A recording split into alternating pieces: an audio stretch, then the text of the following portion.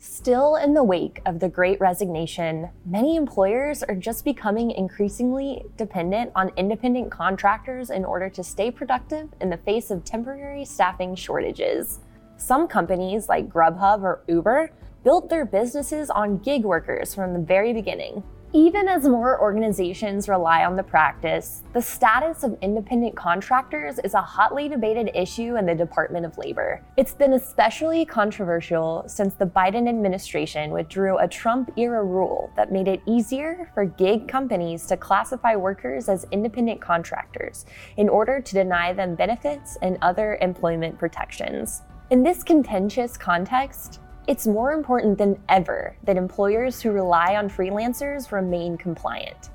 So in this episode of HR Party of One, we'll cover how to write a policy for hiring independent contractors and how to pay them. By the end, you'll have a better understanding of how to make the gig economy work for your organization.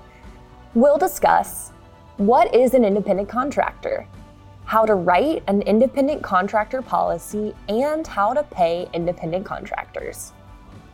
So let's dive right in. What is an independent contractor? An independent contractor is a self-employed individual or organization that provides services to other individual or organizations under terms laid out in a contract. By definition, contractors are not employees. An organization might pay an employee and an independent contractor for the same or similar work. But according to the IRS, if an organization has the legal right to control the details of how services are performed, then an employer-employee relationship exists. Independent contractors typically have the flexibility to make their own schedules and to work for multiple organizations simultaneously. Freelancers tend to have the most flexibility to work how, when, and where they wish, whereas gig workers are typically dependent on an online platform, which can be more limiting. But the IRS and Department of Labor only distinguish between employees and independent contractors, not different types of contractors. Pros of hiring independent contractors. For example, unlike employees, freelancers are not protected by employment and labor laws such as the Fair Labor Standards Act, or FLSA. Gig workers are also ineligible for most of the benefits and perks offered to full-time employees. That's one of the reasons employers like to use contractors. Another reason is employers are required to withhold payroll taxes from employee paychecks, but independent contractors are responsible for withholding and paying their own self-employment taxes, including Social Security and Medicare. Many employers use independent contractors for special projects, greater convenience, and the lower costs associated with the contracted relationship. For this reason, many employers like to test drive potential employees by hiring them on a contract basis before an offer of employment. Similarly, freelancers can help employers stay productive and profitable when it's difficult to fill key positions. Cons of hiring independent contractors. But of course, not every employer hires independent contractors. Employers have less control over contract workers, and the contract relationship is temporary by nature. So, it can be difficult to manage freelancers, train them, and hold them accountable. Finally, since full employment requires compliance with countless federal and state laws, some employers may be tempted to classify some employees as contractors to avoid the legal risk. But misclarification, deliberate or not, can be very costly. That's why every organization needs a clear and specific policy to guide contracting decisions. How to write an independent contractor policy. Let me say it again. Since independent contractors are not protected by employment law and are often ineligible for benefits, employers are at risk of non-compliance when they misclassify employees as contractors, deliberately or not. The problem is that the distinction between independent contractors and employees is not always clear. In fact, according to the Department of Labor, or DOL, the U.S. Supreme Court has on a number of occasions indicated that there is no single rule or test for determining whether an individual is an independent contractor or an employee for purposes of the FLSA. The court has held that it is the total activity or situation which controls. Still, the DOL highlights the following factors which the Supreme Court has considered to be significant in determining worker classification. Number 1, the extent to which the services rendered are an integral part of the principal's business. Number 2, the permanency of the relationship. Number 3, the amount of the alleged contractor's investment in facilities and equipment. Number 4, the nature and degree of control by the principal. Number 5, the alleged contractor's opportunities for profit and loss. Number 6, the amount of initiative, judgment, or foresight in open market competition with others required for the success of the claimed independent contractor. And number 7, the degree of independent business organization and operation. During the final days of the Trump administration, the DOL issued a ruling that was designed to implement an economic reality test to determine the independent contractor status of a worker. The classification would have made it easier for employers to classify workers as independent contractors. After a change in presidential administrations, though, the rule was permanently withdrawn in May 2021.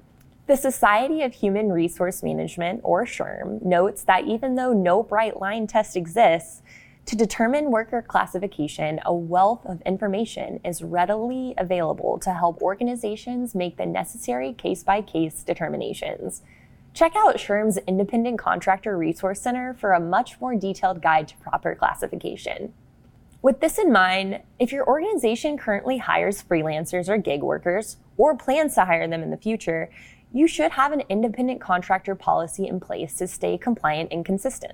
Your organization's independent contractor policy should be added to your culture guide or employee handbook and include a requirement that all contractors sign an agreement that stipulates the details of their relationship with the employer, including names and locations of your organization and the contractor, services rendered and responsibilities of the company to the contractor and vice versa, and compensation including how the contractor will be paid and when, length of contract term, language asserting the contractor's independence over how services will be performed, and a provision clarifying the contractor's responsibilities to provide their own tools and equipment.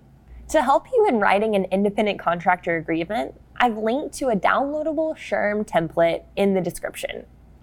In addition to requiring a signed agreement, your policy should also include other procedures such as a requirement that managers coordinate with HR when hiring contractors, a requirement that all contractors complete Form W-9, which I'll link to in the description, an example of how your organization will use the contractor's personal data and how the contractor should protect company and client data, a reminder that the organization may track time for billing, but may not dictate a contractor's schedule, and any relevant information required by state law. Hiring independent contractors can help your organization solve temporary staffing issues and may even become a long-term approach to meeting productivity needs. But it's important to make sure that non-compliance doesn't lead to more hassle or worse, penalties.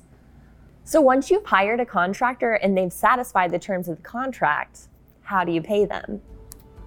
How to pay independent contractors.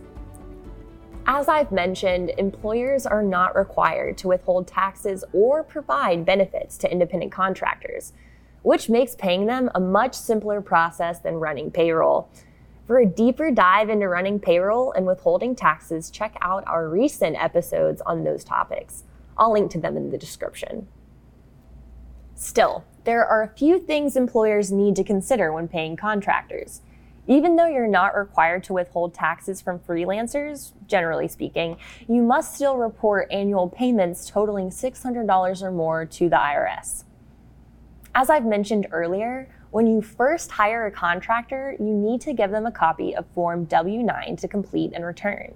Form W-9 is simply a way for employers to collect and verify a contractor's taxpayer identification information, or TIN. For individual taxpayers, their TIN will be their social security number. For businesses contracting with your organization, their TIN will be their employer identification number, or EIN. Employers use Form W-9 to generate a Form 1099 for each contractor, similar to how you would use Form W-4 to generate a Form W-2 for each employee. There are many types of Form 1099, but since 2020, employers have used Form 1099 NEC to report non-employee compensation to contractors. As with Form W-2, employers must distribute Form 1099 NEC to workers by January 31st each year for the previous year's compensation. I'll link to a copy in the description. Remember, even though employers are not required to withhold taxes, independent contractors are still required to pay them using Forms 1099 NEC. Some freelancers have attempted to avoid reporting income for the sale of goods and services by using third-party apps such as Venmo and PayPal. But as a part of the American Rescue Plan, the IRS recently announced that those payment processors will be required to report commercial transactions totaling $600 or more starting in the 2022 tax year. Earners meeting those conditions will receive a Form 1099-K to report that income in the next year. Hiring independent contractors can be an excellent solution to some of your organization's staffing strains. But you don't want to make a bad situation worse.